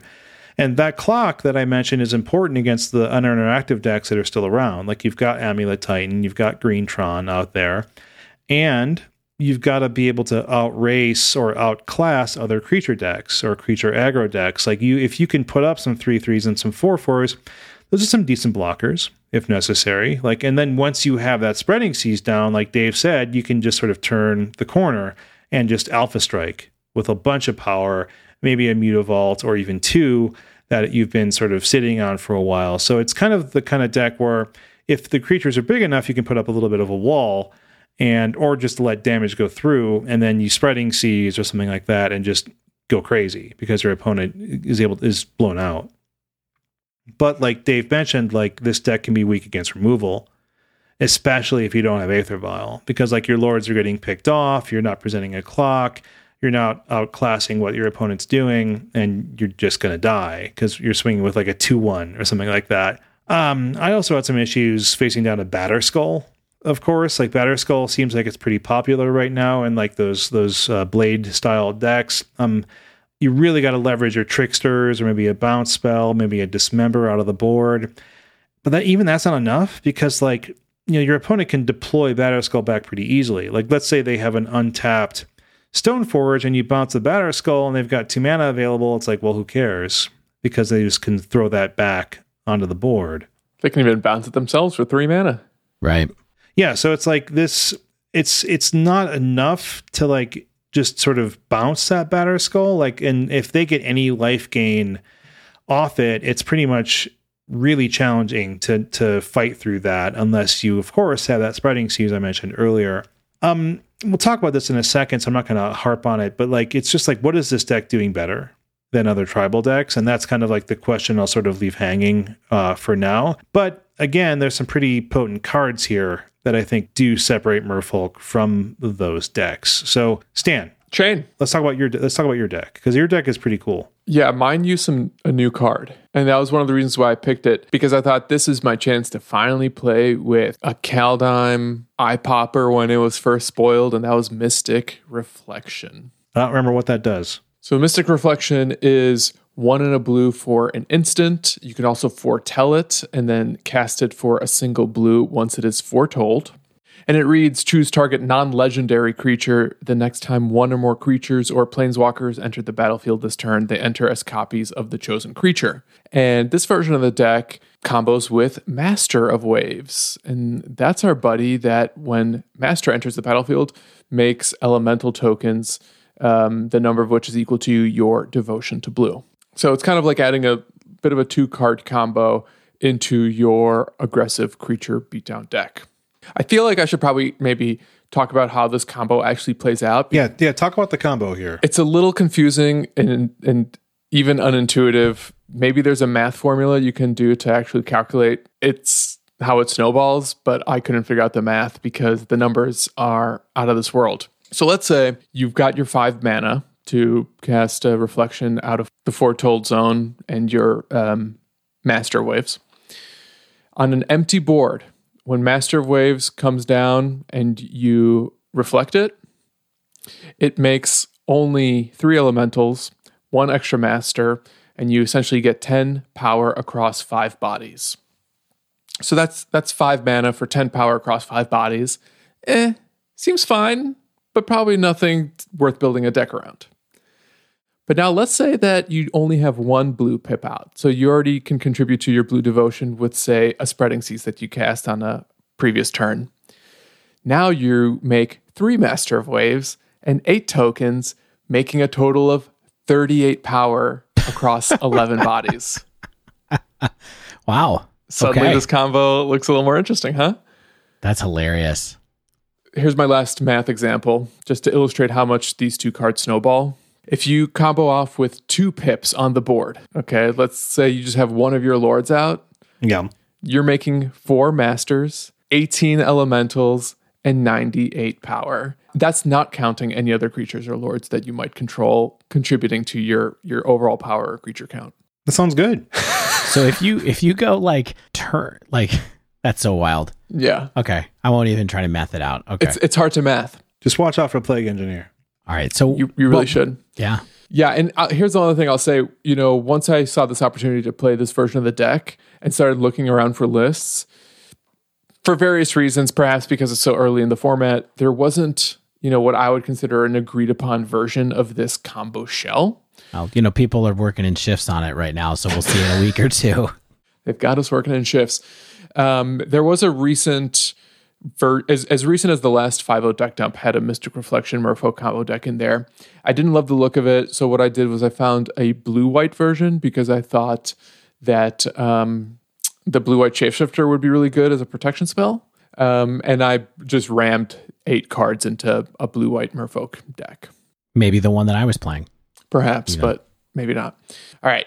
Playing Mystic Reflection. This is my first time playing Merfolk ever. All right. I did try to do some practice rounds before I actually hopped into a league. Same. Wanted to get my sea legs. Why? You got you gotta relearn how to tap. You guys. All right. I did, made a handful of tweaks here and there. Something that Shane said to me that really resonated was that always be tweaking. Well, also Merfolk deck should be playing for Spreading Seas, and I figured with the amount of Island Walk in my deck, and after playing these practice rooms, I realized how little velocity I had. I was like, yes, I want to draw cards. I want to draw into my combo, into lands, and actually potentially enable an Island Walk based plan B. Because 5 mana, that's a tall order too. Eventually I did my league and I finished 2-3. So it goes. Hey, same buddy, same. And here's the other thing, I was talking about how modern results are so different from my leagues. My league was kind of weird in that I played against Jeskai Thopter Sword and Boros Boombust in the same league as Boros Burn, Mono Red Burn, and Izzet Prowess. Okay. Yeah. That said, can you guys guess which matchups I did well in? The last 3? No, it was not the burn matchups. Oh, you only won 2, so. That's right. And I did Who go... needs lands when you have Aether Vial? Yeah, you need to draw both of them. At first, I was off to a great start. I've included a screenshot. I tweeted it as well. In my very first match against the Thopter Sword combo, I managed to go off on turn 5, and I made 72 elemental tokens on a single turn. I think I made 7 or 8 Master of Waves, in part because I already had a board state to kind of go off to contribute to my blue devotion. I did do this into a board where my Emery opponent had EE on 0 that I just completely ignored. I still won because of the Master of Waves, and Island Walk, just came up naturally with their Steam Vents. But I figured at that point, maybe I can actually play this combo deck and it can actually do stuff. That said, the rest of the league I played was predominantly aggro, and my turn 5 combo deck, not super fast. Especially when you're only running about 20 lands, drawing enough lands to actually execute the combo or survive till turn 6 so you can, in theory, try to vial in a Master of Waves, it was really tough and not really a sustainable plan. And I think that's kind of what contributed to my losing record in the end. Did you get no fringe benefit from having Master Waves have protection from red? 0. That's too bad. 0. I used to have problems with that when I would run into it occasionally with like a Bernie type deck, but not enough. Well, he's slow. I think a 4-mana creature isn't really even though he has pro red, isn't really your answer against aggressive red decks. Yeah, maybe it was a few years ago, and now it's just they've all gotten faster. So yeah, and bear in mind, I'm running 8 cards for this combo with the 4 Reflection and the 4 Masters, and as a result, I found myself in this position where I was neither a combo deck because I'm not actually going all in on this one combo. I also wasn't quite of an aggressive deck because Mystic Reflection doesn't do much with any of my other creatures, and it takes a while to get to the Master anyway. And, let's say I'm playing against something like Prowess that can consistently remove my creatures when I play them. Playing a Master on turn 4 and an empty board doesn't really produce the type of board state that lets me claw back. Right. And this is even though I was playing 32 drops, right? Between my lords, between some tempo bears, still not really quite aggressive enough. And I think maybe those last 8 cards could make a difference. So like I said, Unsettled Mariner was my principal reason for going into blue-white. And I think that ultimately helped, just a little extra protection for my creatures, just to get them to stick around longer. Though I think that does more to help the creatures I played before I try to combo off. Just to keep things on the board a little longer and maybe let me chip away at their life total a little bit and pressure their life total a little bit before I potentially go off and make a million elementals. In terms of, whether or not the combo itself is good or bad, I think it might be both. Okay, so the good news is putting 50 bodies on the board on a single turn is a pretty solid way to spend 5 mana. And I think that's what I was always thinking about. Is this worth a 5 mana 2-card investment?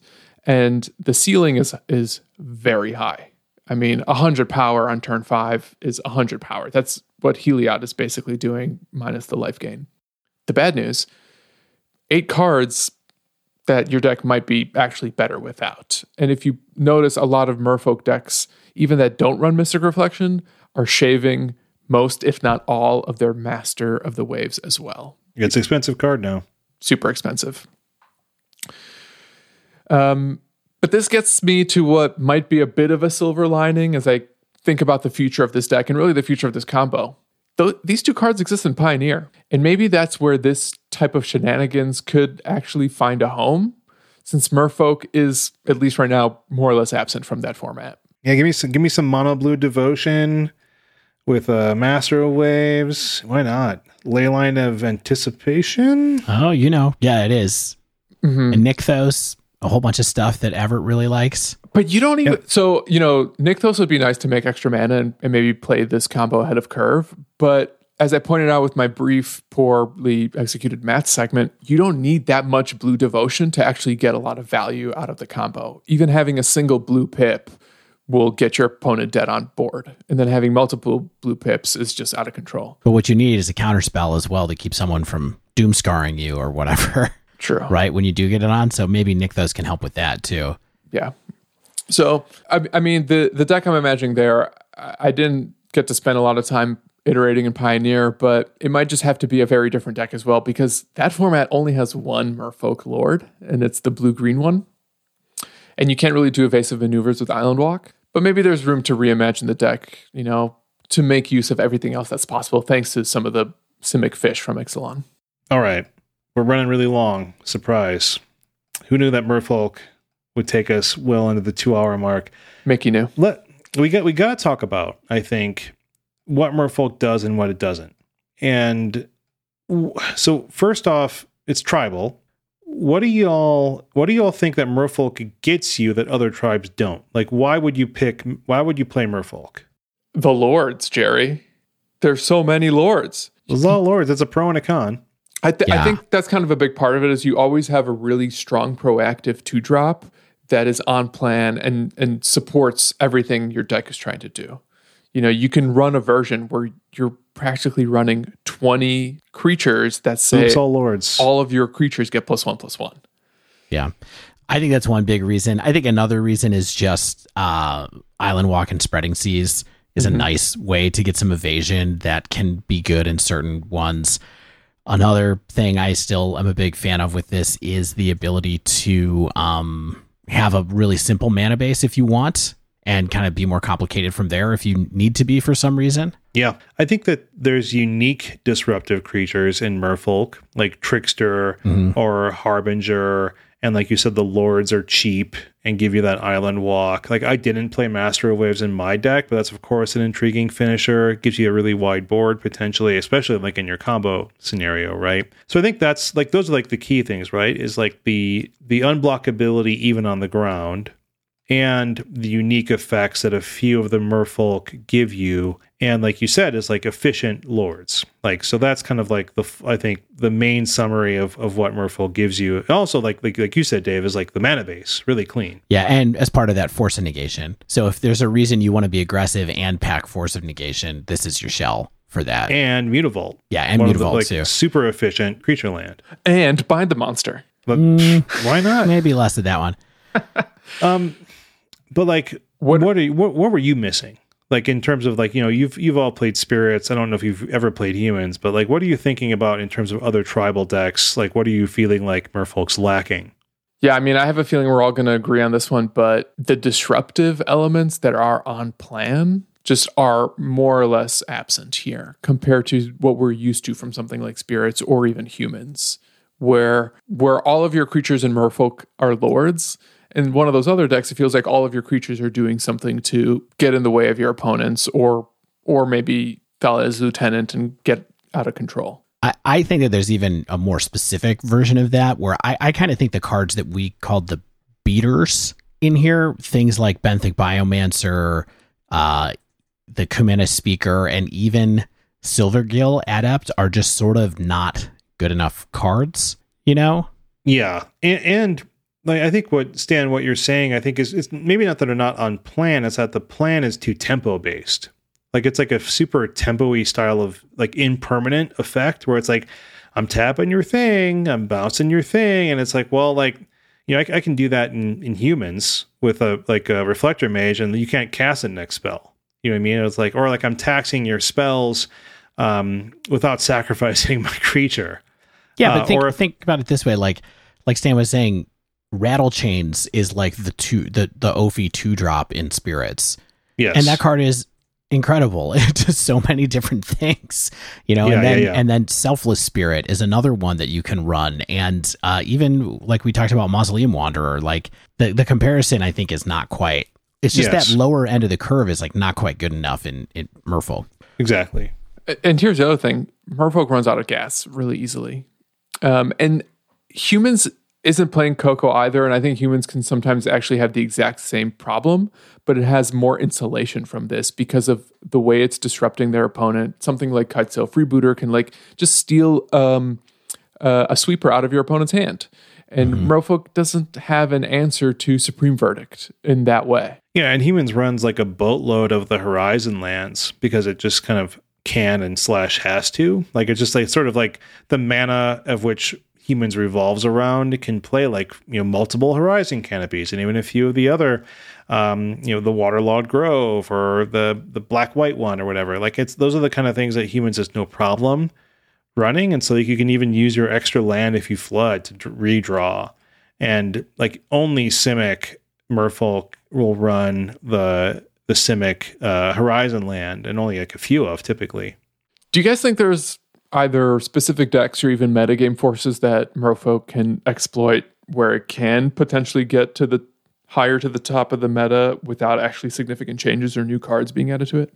Dave sort of touched on this, I think, and like it's Force of Negation, like maybe in like a heavy spell-based combo meta, like getting to run that grip of Force along with having a clock maybe can be enough. But I'm not really sure like what conditions Merfolk's looking to exploit necessarily. I mean, I think if you get to run Force and Chalice and have aggressive cheap creatures that avoid your Chalice because the 2-drops are all better than the 1-drops, then that's, you can kind of squint and see what decks you would want to play that against potentially.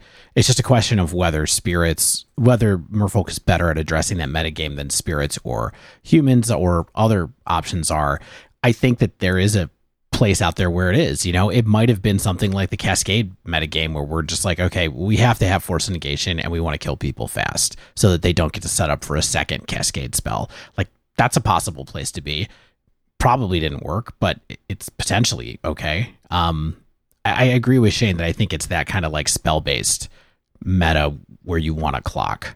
And then you could do a simplified mana-based, like if people are running a lot of like Blood Moons at the same time, right. you can go much more stripped down and still be powerful. And Spreading Seas fixes your own mana as well. Like if you have even a single island, you can get a second island for all of your UU lords. But I had fun playing it. Yeah, and you mentioned that a spell-based metagame where Force is good. That might also lead to a lot of opponents playing islands, and then you just have free evasion as well, right, without having to rely on Spreading Seas to create evasion for you, so to speak.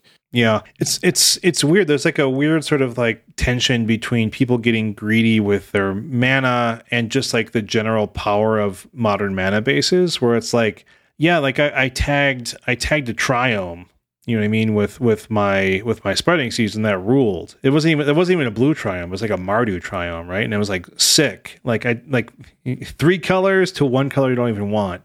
But that's not exactly like the rule. It's more the exception, right? And so like really, it's just the power level hasn't kept up.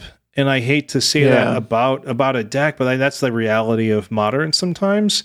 And I think that even the Modern aficionados have really accepted that in a lot of ways. But there are people, like we said, like M. Hayashi or Nikachu, who keep on keeping on and do their best with it and do pretty darn well. Because I don't think it's a bad deck. I think it's just a deck that requires like, you have to know how to tune it. And I think it's tunable. And you have to know what interaction you want to run.